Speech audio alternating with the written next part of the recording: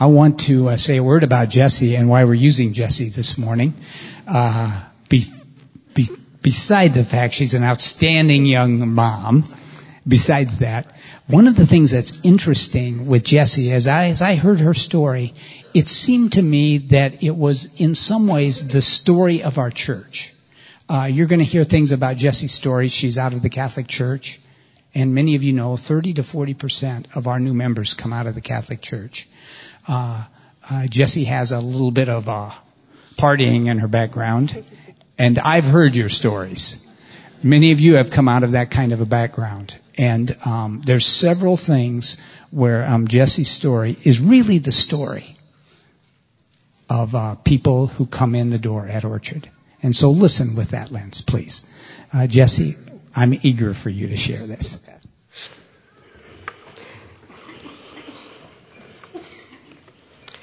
Be still and know that I am God. Psalm 46:10. I don't know if you have to credit where a verse comes from in the Bible every time you quote it, since I don't normally quote Bible verses in my writing, or everyday life for that matter, but it seems appropriate. But what does it mean to me? It was one of the first Bible verses my son brought home from preschool, and as we were practicing them, my daughter kept telling me over and over and over, "Mom, be still, and I am God." I know what she meant. And I kept hearing it and hearing it and hearing it until finally something clicked. It is for me. It is for me to understand that I don't have to do it all, and I don't have to have all of the answers, and I don't have to hold everything inside, because at the end of the day, I can just be still and know that there's a God that is there, that is real, that I can count on, that is my Father. It is a big step for me to be able to write these words, and I'm working on becoming the kind of person that believes it with everything I have. I'm 32 years old. I was born in New Hampton, Iowa in 1979 to Laura and Dennis Stoltz. My parents' first baby, Benjamin, didn't live long after he was born. My older brother, Jeremy, was born in 1974, and my younger brother, Jonathan, in 1983. I come from a relatively normal upbringing. My dad owned a tavern for most of his working career, and my mom worked at Sara Lee in New Hampton. When Sara Lee closed, she went back to school, got her degree, and was a special ed behavior disorder teacher in Waterloo. I spent most of my formative years growing up in the small town that my dad's tavern was located in, Ionia. My family grew up Catholic. My parents' were Catholic, and so on, I assume. We went to church most Sundays, and I always went to CCD on Wednesdays. I've really tried to think about the foundations to my faith and how I came by them. We didn't really pray at home. Sometimes we said a quick prayer before dinner, but that was occasional. We certainly didn't talk about God or praying or faith, and if we had a Bible, I don't know where it was. So my faith has always just kind of been assumed. I assume that there is a God, and if I'm a fairly decent individual and I believe in him, I will be rewarded with heaven.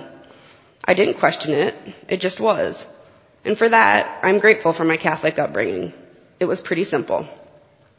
Until the last couple of years, that has pretty much been my faith statement. When I turned 15, in order to stay cool and fit in with some of the kids I was hanging out with, I started drinking on the weekends. Nothing too major. I remember that my first drink was in a town called AV, and we had the audacity to walk around in the middle of the day with plastic water bottles filled with Black Velvet and Pepsi stolen from my friend's parents' liquor cabinet. I thought it tasted horrible and probably didn't drink enough to even get a buzz. However, as the weekends progressed, so did the partying.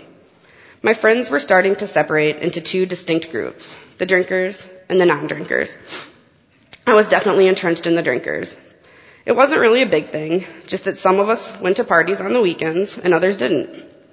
It is a gift from God that no one got hurt when you take into account that we drove drunk, and I was sometimes hanging out with some very unsavory older characters that thought it was pretty cool to hang out with drunk 15 and 16-year-old girls. So you can just see a recipe for disaster brewing. I never got hurt, besides some nasty hangovers, and I never did anything with anyone that I would regret. When you take into account the amount of alcohol that my friends and I consumed in that time period, those are both amazing things. I kept my grades up. I did good in my extracurricular activities. It was simply something that I did on the weekends and had fun with.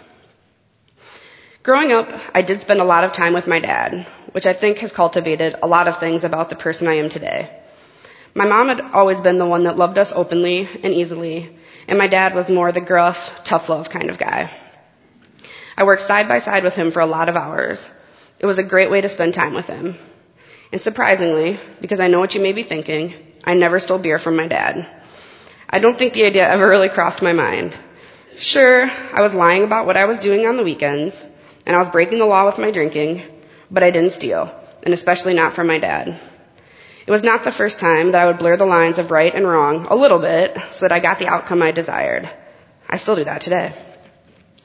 My dad didn't talk about faith or God, but in his way he instilled a lot of values in me that I carry today, like the value of hard work, honesty, and how to be a good listener. Trust me, once some of those guys had a few old mills, it was all you could do but listen. So then I met the guy who would turn out to be forever etched in my past as my first husband. He was going to be a senior in high school, and I was going off to college, but we decided to keep dating. When you and I and Hawkeye brought us to the same town, his parents, who are also pretty strong Catholics, decided, which I still can't believe, that it would be better for us to buy a house together than to pay rent. So they invested in a house for us that we bought from them a year later. They put a lot of work into fixing it up, and we had a constant string of roommates that lived with us. There came a point about 3 years into our relationship that I distinctly remember. The night before, I had been out partying all night with some of my friends and ended up fooling around with another guy. This was not the first time that I had cheated on him, but because I didn't sleep with the people, I didn't consider it really cheating. But it was pretty apparent to me that it was probably not the way a relationship should be heading. I remember sitting out on our porch, ready to confess all of my sins, and I started the conversation with something like, "We need to make a change." He pretty much misread where I was going with the conversation and said, "What, like get married?" And then I got all excited about the idea of a wedding dance and what color my bridesmaids' dresses would be and who we would invite, that I forgot all about the fact I was making out with some other guy the night before. So instead of breaking up, we got engaged. Not a very strong relational foundation. But it made sense. We had been dating for long enough, already had a house, and we did love each other in our own way. We decided to have a Catholic wedding, so I had to take a weekend seminar and meet with a priest for a few weeks, who I guess was supposed to decide whether or not we were ready to be married. I don't think he was a very good judge, because I knew that we weren't. But I put on my good face again and said all the right things, and we went ahead and planned our wedding. We were married on September 22nd, 2001. We were a young couple getting married. My parents had a lot of fun friends, and all in all, it was a good party. But it wasn't a marriage. It never was. I remember standing up front and saying the words, while in my head screamed a voice, "Why are you doing this?" And I told that voice, because I can't risk my image and all that I have built by not doing this. I will not embarrass myself or my family by having the courage to admit that I knew what I was doing was wrong. And I did know it, deep down. But I was married now, and we moved on with our married life.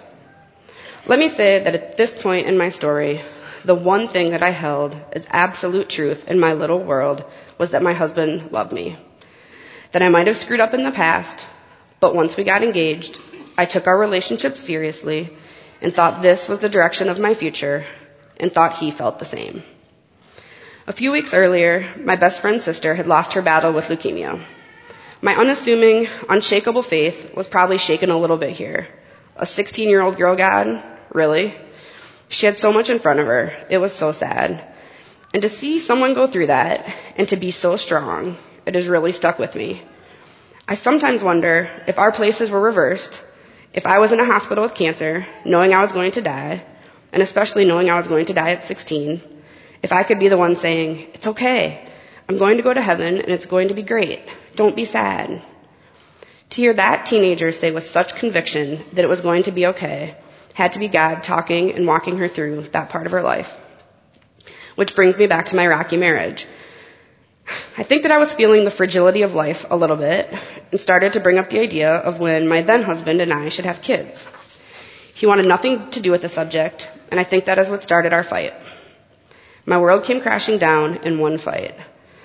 I'd maybe always known that something was going on, but I wasn't in any way prepared for the revelations my husband laid on me that night about his infidelity and drug use, among other things. I did want to get divorced, more because I saw it as a failure than because I wanted to save the marriage. But he didn't want to try any measures to save the marriage. So after a little discussion, we decided to divorce. I had a good high school friend that lived in Kansas City and had always wanted to try living in a bigger city. I took this as my opportunity. I started a pretty dark month or two in my life. I was crushed and I was alone for the first time. I had never lived alone and never really desired to live alone. I've thought back to this time and thought, if only I would have been stronger in my faith. Maybe I would have had somewhere to turn. And where was God when I needed him? But then, with hindsight being 20/20, I realized exactly where God was. He gave me the answer I needed by giving my husband the wherewithal to stand up and admit that our marriage wasn't working. He gave me the answer by pushing me to Kansas City and putting a good friend back in my life. Slowly, I started to get over it. I waited tables to pay the rent and started looking for a real job away from the world of Hy-Vee. I was proud of myself for being able to send out resumes, go on interviews, and landed a pretty great entry-level job in Kansas City. During my first solo 4th of July weekend, I came home to spend time with family and friends. I headed straight to an annual family party that I had attended in the past and arrived in the early evening. Unfortunately for me, most of my friends had been drinking most of the day, so I was forced to catch up quickly, which was now legal, by the way.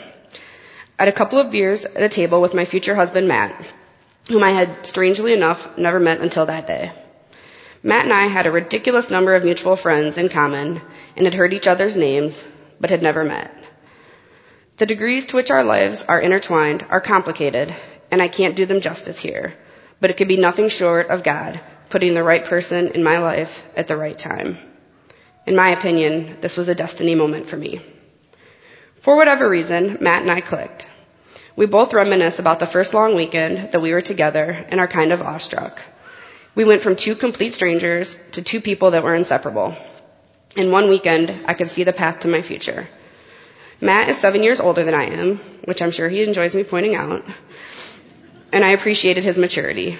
He is smart and rational and a great father. I moved back to Iowa, went back to work for Hy-Vee, and moved in with a couple of my friends.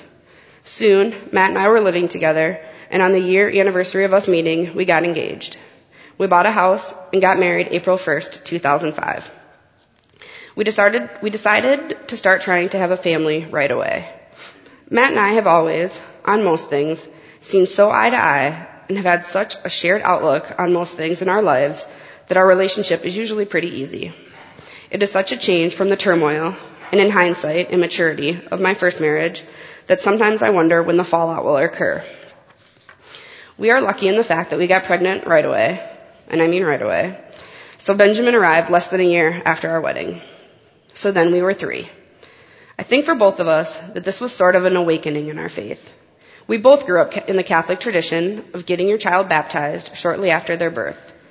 I didn't really know why, but I certainly wanted to continue in this tradition and grew uneasy as Ben was approaching his 6-month mark and wasn't baptized, and we didn't really even have a church. When we decided to get married, I basically searched the web for who would marry 2 non-practicing Catholic misfits, one of whom was divorced, and came up with a Methodist church in Cedar Falls. We met with them, met their requirements, and it was the easiest solution for us to just attend church there. We liked the pastor well enough. A girl I knew also attended church there, and I emailed her on the process of how to join, and it was her suggestion that we maybe check out Orchard, as she had heard about really great programs for children. We attended service with my cousin, then a college student who attended Orchard, one Sunday morning, and haven't looked back since. Both Matt and I leave church in awe of the fact that you can feel good when you leave, and on top of that, you actually learn something. Not only that, but I am challenged to grow in my faith and encouraged to get involved. Over the first few months we attended, we found more and more people that we knew or that were friends of friends or that we wanted to become friends with, and began to really feel like not only would this be a place that we could attend church, but that we wanted to attend church. When Ben was a year old, we announced to our family and friends that we were having our second baby. Madeline arrived in October of 2007, and Matt and I continued, for the most part, to love the challenges of being parents to these little creatures. And since we were making it look easy, we went ahead and added another baby about 17 months later, Zachary, and 22 months after that, Wesley. So in the span of 7 years, we got engaged, married, and had 4 kids. Pretty whirlwind. We love being parents to our kids, and our kids continue to amaze and amuse us. We plan on maybe adding to our family someday, although only in animal form. It's still in negotiations. When I first wrote this narrative about 2 years ago, I kind of wrapped it up here, but left a question at the end about what I would do if my faith were ever truly tested.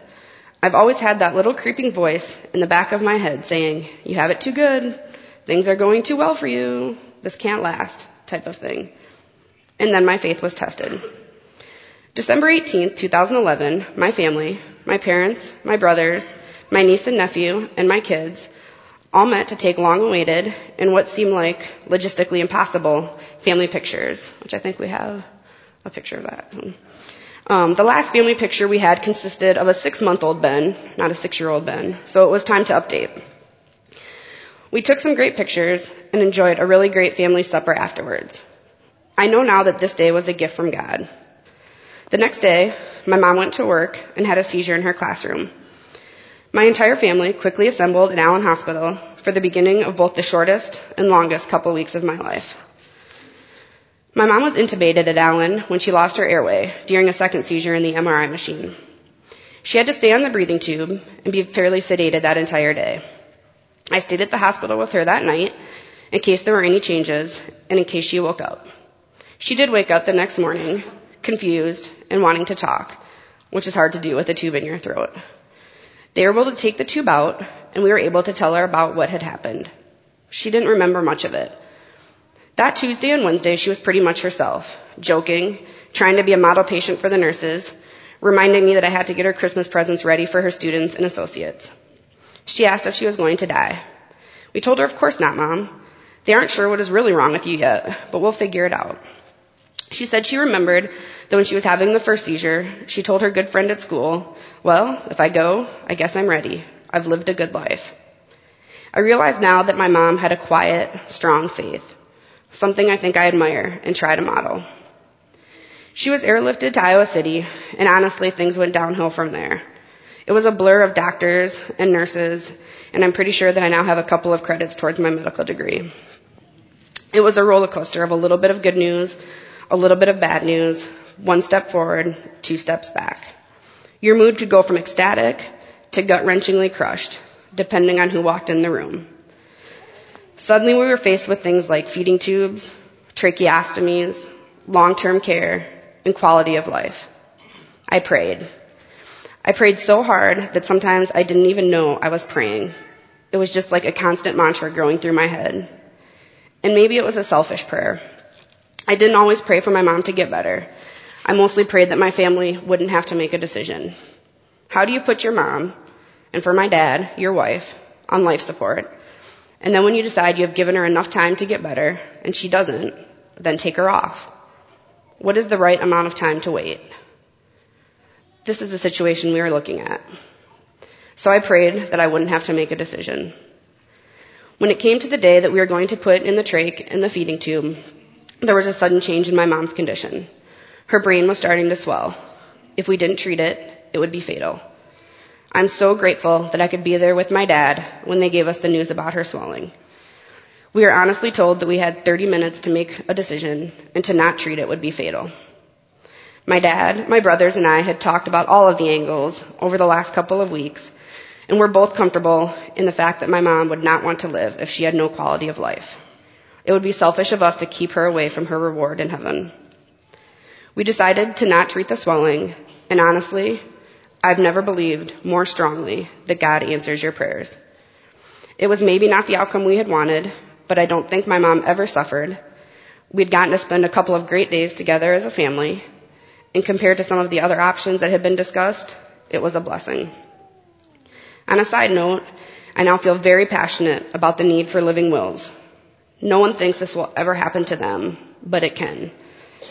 My mom got an infection that 2 people in the entire country get each year, and she went from being a perfectly healthy 59-year-old woman to someone with no neurological response in a matter of days. She had no living will, so in the end, the medical decisions were up to my dad. My family is so fortunate in that we all agreed in what was best for my mom and would support my dad no matter what, but that is not always the case. But I digress. So I read in a book, The Good Friends Are Like Angels. Let me tell you that over the course of my mom's illness, passing, and the following weeks, my family and I were surrounded by angels. It is sometimes a tragedy that brings people together, which in and of itself is tragic. But when something like this happens, people take time to stop their busy lives to show you that you are not alone.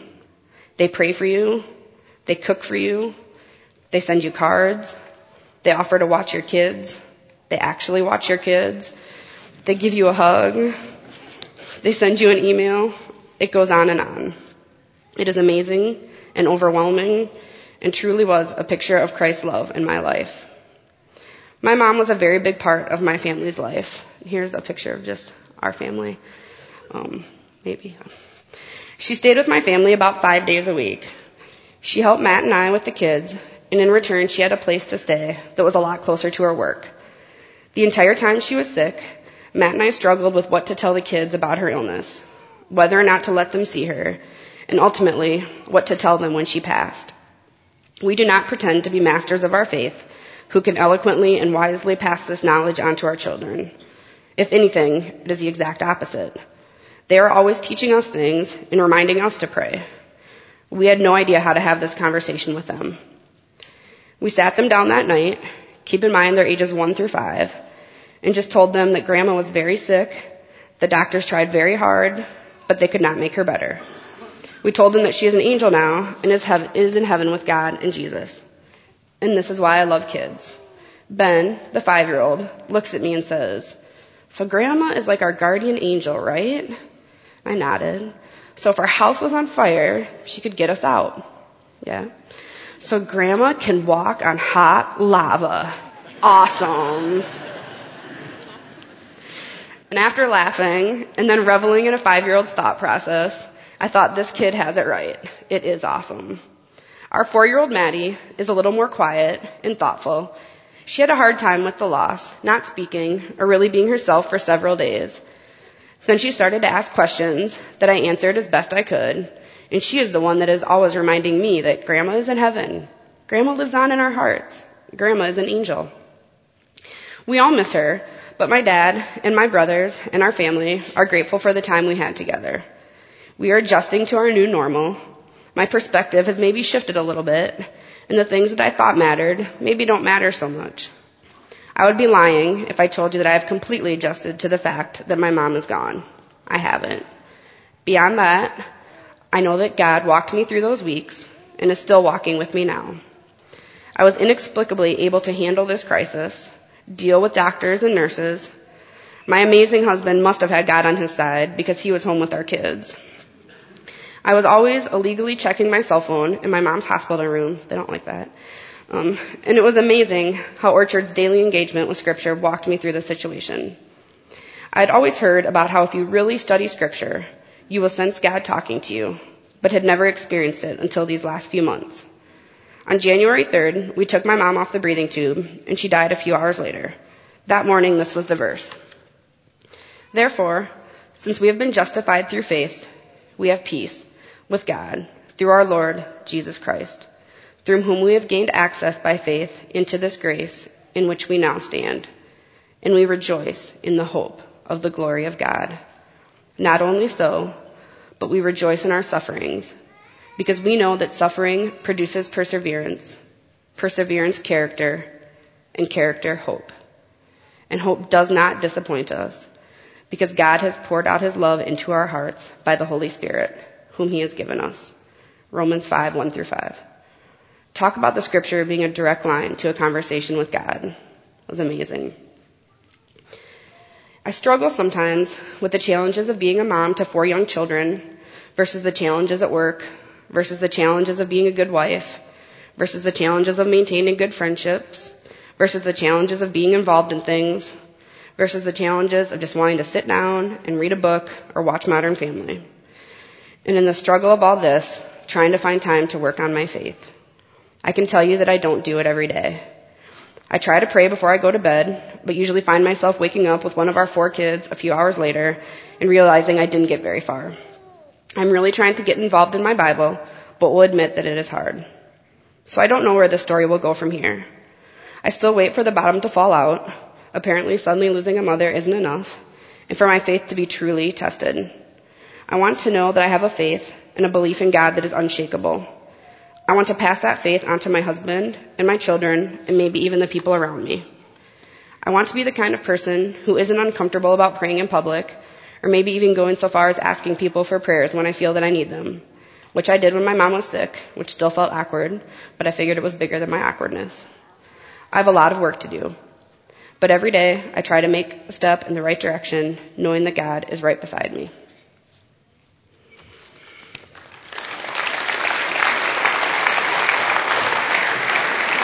Is that too fast? Great. Okay.